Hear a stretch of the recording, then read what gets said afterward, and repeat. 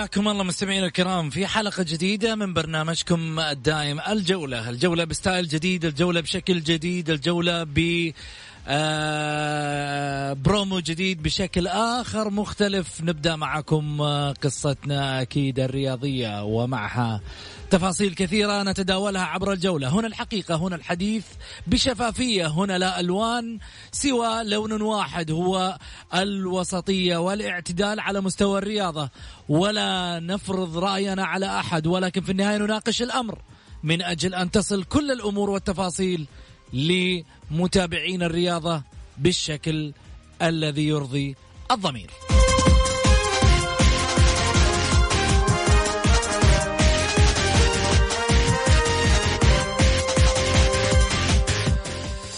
شاركونا أكيد في البرنامج على واتساب البرنامج على 0548811700.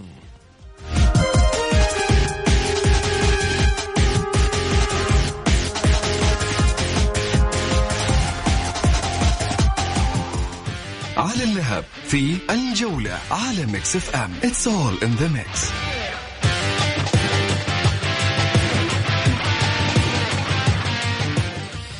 فقرة على اللهب في بداية الحلقة هي فقرة تداول القضايا المؤثرة في وسطنا الرياضي. شاركنا من خلالها النقاد الرياضيين أكيد، وكذلك آراء الجماهير. اليوم في فقرة على اللهب، لماذا تم تأجيل لقاء الشباب وضمك بسبب ظروف الطيران؟ الباطن والقادسية لديهم نفس الحجة سابقا، والباطن وقع في فخ جائحة كورونا، 22 لاعب ومع ذلك لم تؤجل مبارياته. رئيس الاتحاد السعودي لكرة القدم طلع وقال لن تؤجل أي مباراة على مستوى الدوري. شلون تأجلت مباراة الشباب وضمك اليوم؟ كانت مفترض اللعب أمس، تأجلت 24 ساعة. الباطن كان أحق. أنت هنا لظروف الطيران، وهناك فريق يعاني من ظروف حالة طوارئ، جائحة، والكل يعرف ذلك. برضو تعرض لمباراة أنه ظروف الطيران وكذا وكذا، ومع ذلك راحوا بر وما رفضوا، استجابوا للأمر الواقع ومشوا أمورهم. مباراة الضمك والشباب أجلتها بسبب ظروف الطيران. الله، طب أنت بتصرح أول وبتيجي تقول والله ما نبغى نعرف إيش السبب.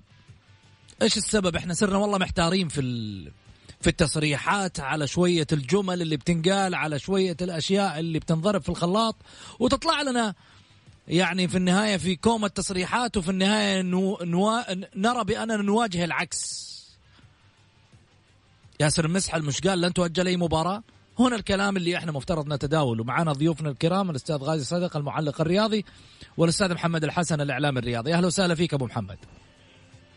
هلا أبو سعود، مساء الخير عليك وعلى المستمعين الكرام وعلى الأخ محمد الحسن، وإن شاء الله تكون حلقة جيدة بحول الله ورائعة. بس حبيت أدخل مداخلة سريعة كذا بالنسبة لتأجيل مباريات الشباب أو ضمك والشباب لظروف طيران. يعني لما يوصل الفريق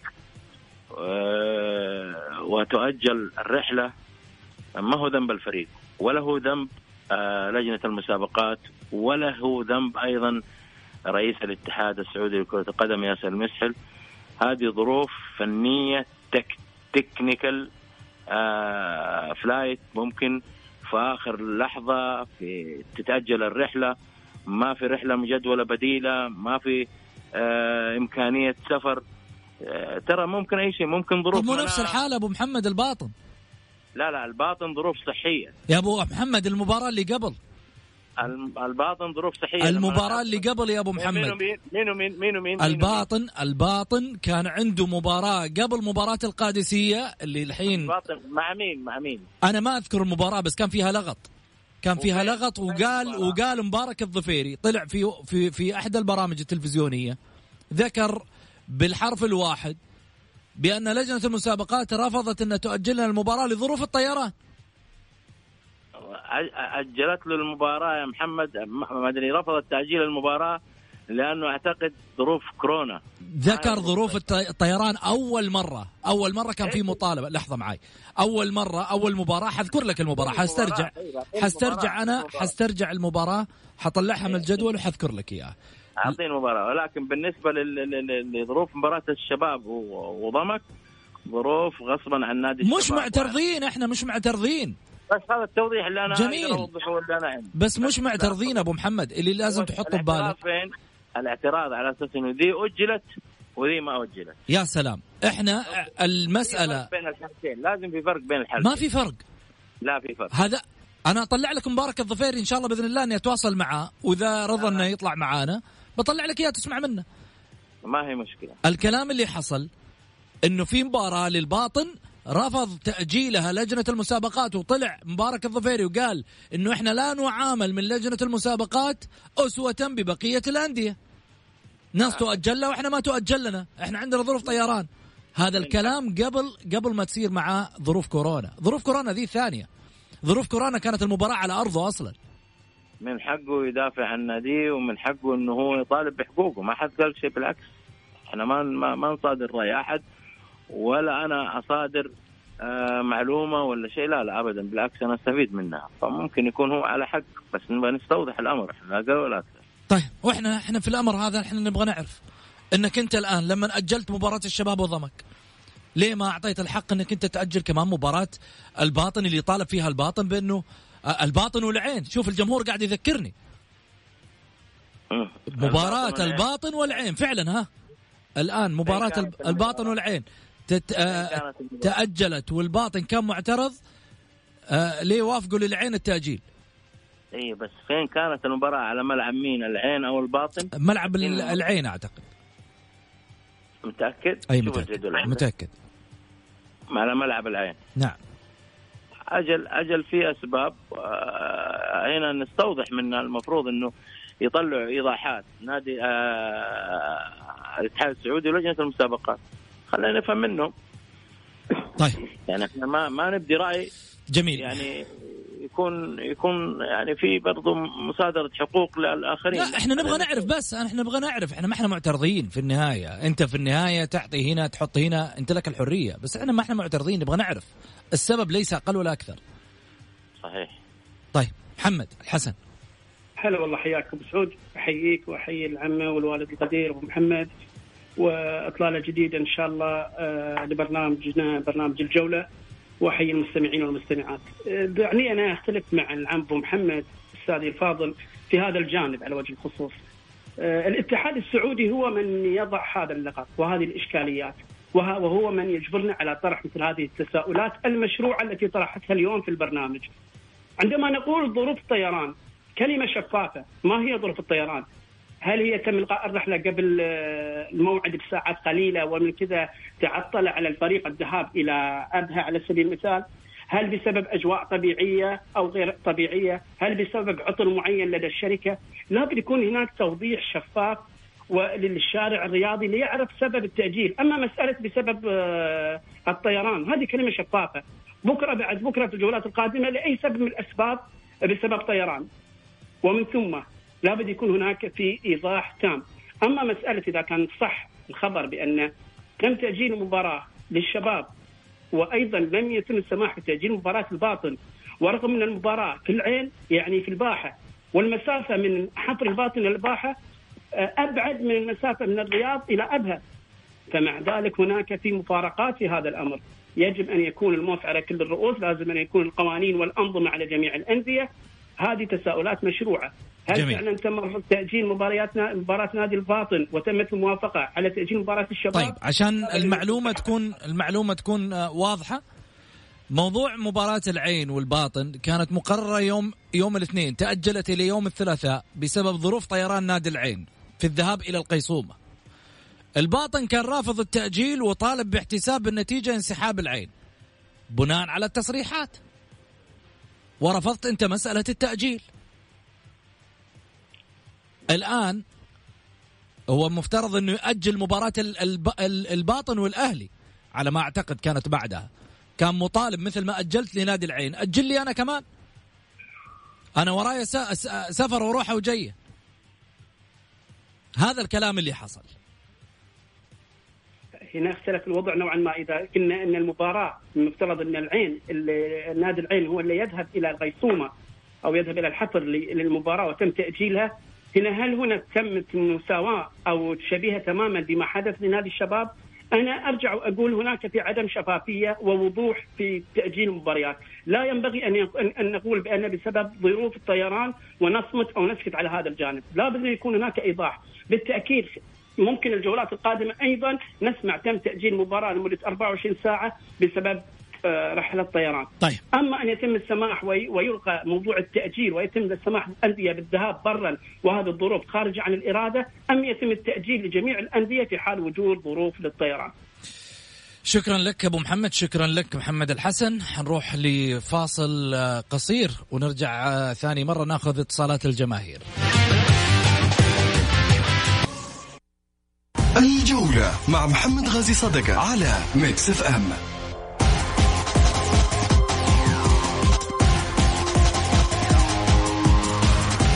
حياكم الله. للتذكير بالتواصل مع البرنامج على 0548811700. سؤالنا طبعا لحلقتنا اليوم واستفتاء الحلقة: من ينافس الشباب على صدارة الدوري؟ الهلال أم الاتحاد أم الأهلي؟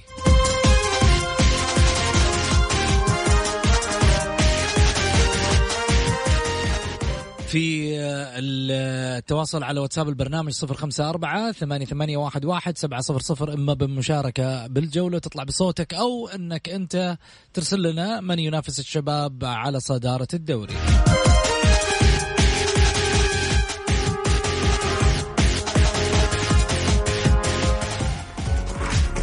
تمريرة في الجولة على ميكس اف ام. It's all in the mix. تمريرة الجماهير. ناخذ أول تمريرة. ماهر، مرحبتين. السلام عليكم. عليكم السلام، تفضل يا ماهر. مساء النور محمد. مساء أنوار. حلو سؤالك، من ينافس الشباب؟ أنا ما أقول من ينافس الشباب، أقول الأهلي لي مركز 10 11 الثاني 10. أنا تكلمت معك تقريبا من سنتين، أنا أقول الأهلي لازم تنحل مشكلته من 2018، المشاكل المالية. لا رئيس ينفع، لا يتغير عبد الله ولا يتغير لاعب ولا يتغير 10 لاعبين. إذا ما في مادة ما في فلوس الفريق ما يمشي.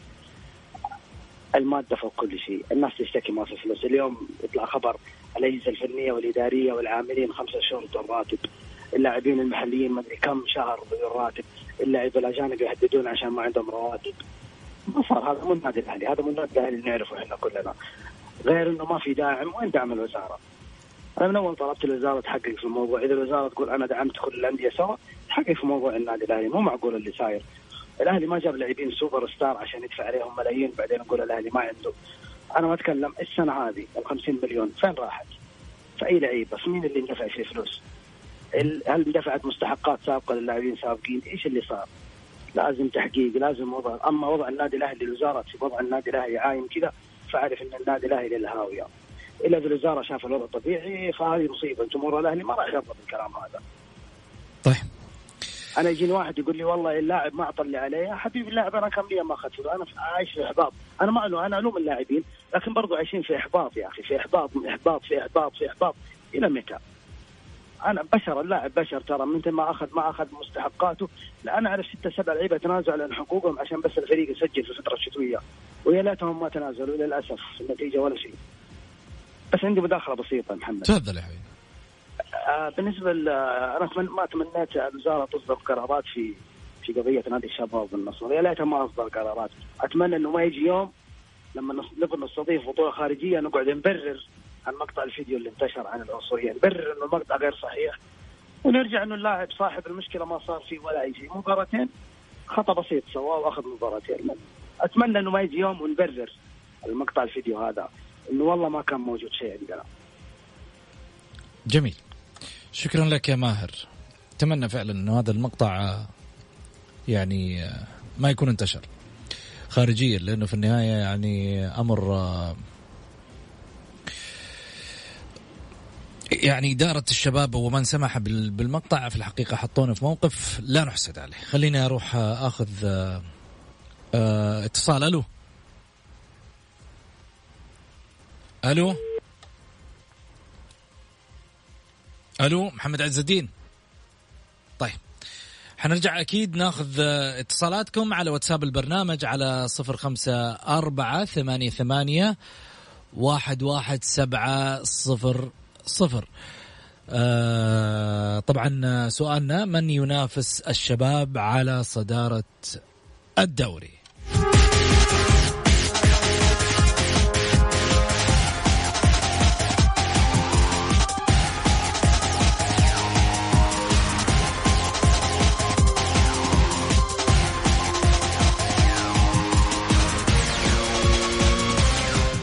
ناخذ اتصال ثاني. الو السلام عليكم. السلام ورحمة الله. مرحبتين يا محمد عز الدين.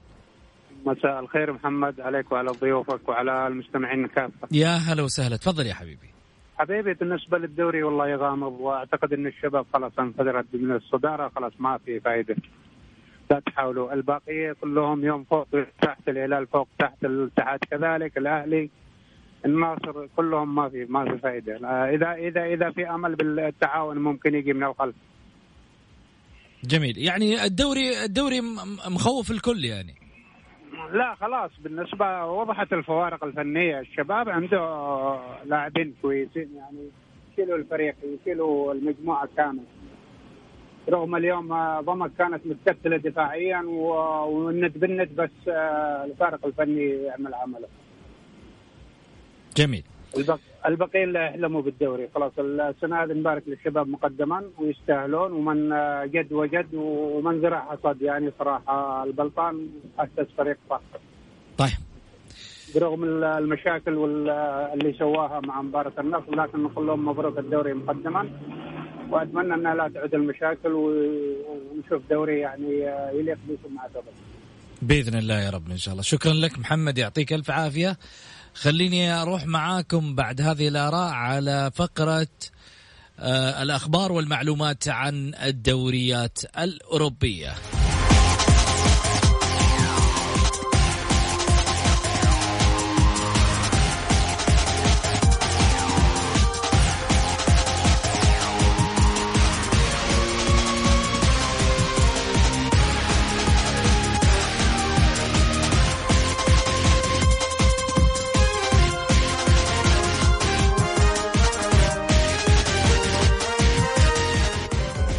ريفيو في الجولة على ميكس اف ام.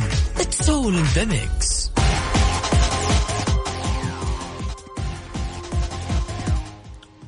طبعا هذه الفقرة فقرة جديدة عن الدوريات الأوروبية، راح تكون معانا والعالمية بصورة عامة، راح تكون معانا يوميا من خلال برنامج الجولة بشكلها الجديد.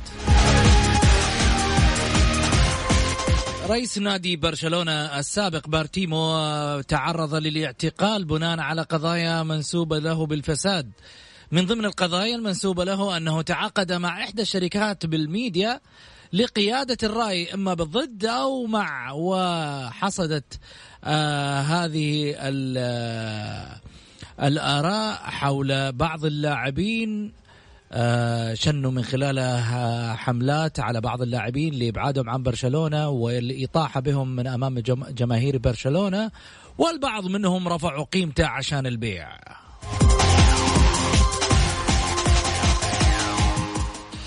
في النهاية الحبل قصير يا بارتيمو. أتلتيكو مدريد يصحح مساره على حساب فياريال.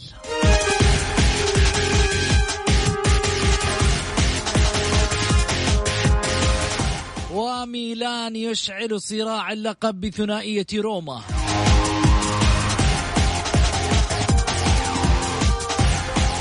ليفربول يعود إلى الانتصارات من بوابة شفيلد يونايتد.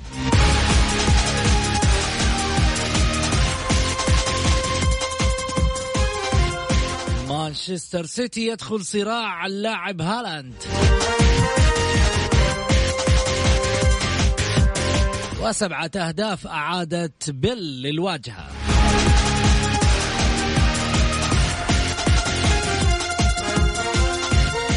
أرسنال ينعش آماله الأوروبية.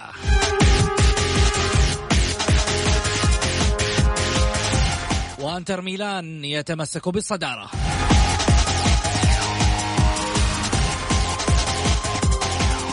وموناكو يتخطى بريست.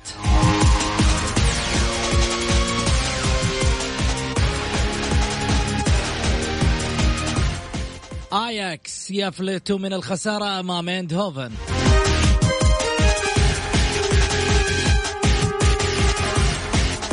والصفاقسي التونسي يهزم النجم الساحلي.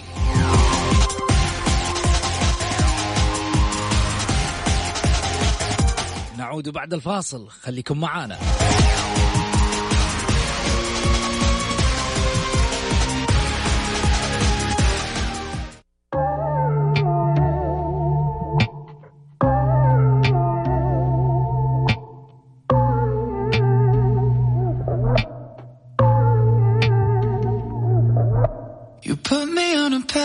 And tell me I'm the best. الجولة مع محمد غازي صدقة على ميكس اف ام.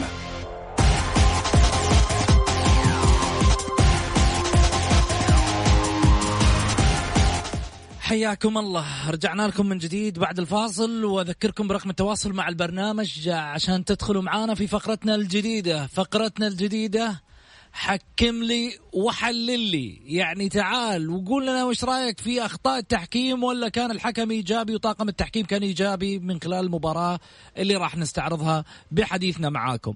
وأكيد تفاصيلنا أيضا عن تشكيلة المدربين الاثنين. تعال حلل وقول لي رأيك في تشكيلات الفرق اللي راح نتكلم عنها الحين من خلال المباريات اللي لعبت بالأمس. خلينا نتحدث عن واتساب البرنامج عشان تشاركنا على 0548811700. تطلع وتقول رأيك في التشكيلة وتحليلك وعن التحكيم في هذه المباراة اللي احنا راح نتكلم فيها. راح نتكلم عن مباراة الاتحاد والقادسية. ما رأيك في تشكيلة الاتحاد من المدرب كاريلي، وأيضا في تشكيلة مدرب القادسية يوسف المناعي؟ هل كانت التشكيلات مناسبة؟ خلينا نروح على كاريلي اللي دخل مباراة الأمس مع مارسيلو جروهي خط الظهر، سعود عبد الحميد، زياد الصحفي، وعمر هوساوي، ومهند شنقيطي، ولعب بكريم الأحمد وعبد الله المالكي. إضافة على ذلك أن لعب بعبد الرحمن العبود، وكذلك أيضا رومارينو وعبد العزيز البيشي. وفي خط المقدمة كان ألكسندر بروغوفيتش. هذه القائمة اللي لعب من خلالها المدرب كاريلي. هل هي خطة كانت مناسبة مع التبديلات اللي حصلت؟ البدلاء كان الاتحاد عبد المجيد الصوات وفهد المولد، وكذلك أيضا عبد العزيز الجبرين وهارون كمارا. هذه التبديلات اللي حصلت للاتحاد في شوط المباراة الثاني، واللي طبعا اعتمد على فابيو كاريلي على قائمة احتياطي: عبد المجيد الصوات، فهد المولد، عوض الناشري، عبد العزيز جبرين، عبد المحسن فلاتة، فواز القرني، محمد العوفي، حمد المنصور، وهارون كمارا. هذه قائمة الاحتياط بالنسبة لي الاتحاد. ومن خلال طبعا بعض الآراء اللي قاعدة تجيني على الواتساب، يقول حمد: الاتحاد لن يحقق الدوري ولكنه سيعطل الشباب والهلال معا وبجدارة، والأهلي سينزل أكثر وأكثر وسيتبعثر فنيا وإداريا، والنصر سيغادر كأس الملك وقد يحققه الاتحاد. سجلوها بالمفضلة والله أعلم. جميل التفاعل من الجمهور على مسألة أن اللاعبين أن الأندية بدأت تأخذ مسارات أخرى. خلينا نروح على تشكيلة القادسية اللي سجل من خلالها هدف وحيد كاروليس أنديريا اللي هو لاعب القادسية. خلينا نروح على تشكيلة المدرب المناعي يوسف المناعي اللي دخل في تشكيلة فيصل مسرحي حارس مرمى 4-4-1-1. هذه كانت طريقة اللعب بالنسبة للمناعي في القادسية. لعب فيصل مسرحي، إبراهيم الشعيل من اليسار لليمين، ويليامز وأوروش فيتاس، وحمد اليامي في اليمين، وحسن العمري في خط الوسط الأيسر.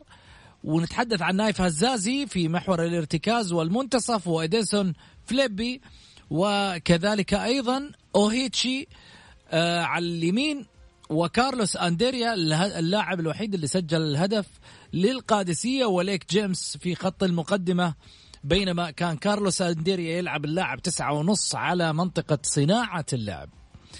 طيب برأيكم هذه هي التشكيلة اللي يعني مناسبة للاتحاد وللقادسية؟ هل ترى بأن لو استمر عليها كاريلي ممكن ينافس على صدارة الدوري؟ هل الاتحاد ممكن يقترب بهذه الأسماء من لقب غاب عنه كثيرا وكثيرا وكثيرا جمهور الاتحاد اللي ينتظر فرحة مثل هذه بعد سنوات طويلة؟ سؤال يطرح لجمهور الاتحاد وجمهور القادسية، هل هذه هي القائمة؟ كيف شفت أيضا حكام المباراة؟ هل برأيك أنه طاقم التحكيم كان مميز؟ أخطاء كانت محتسبة صحيحة، الأوفسايدات، الرجوع للفار، أشياء كثيرة. أبو خالد عاشق النمور معاي، مرحبتين. السلام عليكم. يا هلا وسهلا يا أبو خالد. كيف حالك أستاذ محمد؟ طيب خير، جعلك بخير. عطني تحليلك أبو خالد. والله أنا من الناس اللي أيدت إنه فهد المولد لازم يكون على الدكة. فهد المولد كان في 6 مباريات الأخيرة كان هو أزمة الفريق صراحة كده. خلينا يعني إحنا ما ننكر فهد المولد لاعب كبير وإحنا بنحتاجه في كل مباراة، لكن في الوقت الحاضر لا. أمس كاريلي من كثر ضغوطات الجماهير ومطالبة الجماهير، يعني هو شايف إنه فهد المولد كان يعني مستواه في دروب تحت نازل. يعني أمس صراحة الاتحاد أبدع. القائمة هذه أنت متفق مع كاريلي في القائمة؟